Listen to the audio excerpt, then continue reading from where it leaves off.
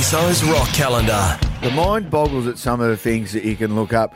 $4 million Yeah. in 1973 equates to about $30 million Yeah. in 2022. Today, did you forget what year we're in? Forget a lot of stuff.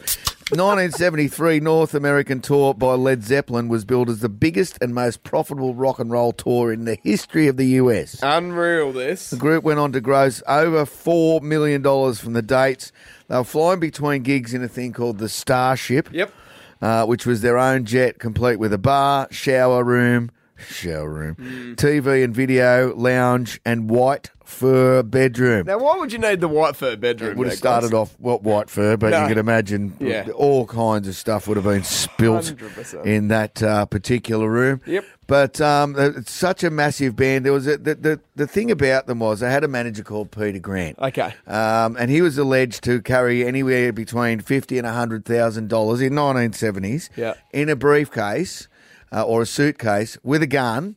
Wow. And that money was, whenever they wrecked something, he would just pay in cash. He'd say to him, Job done. "What's it cost? What's the room cost? There you go. $10,000. Here's $10,000. Have that. Enjoy. Happened to us one time. We were in Brisbane, and we were staying at a place on Kangaroo Point in Brisbane. Yeah, got you. And a party ensued.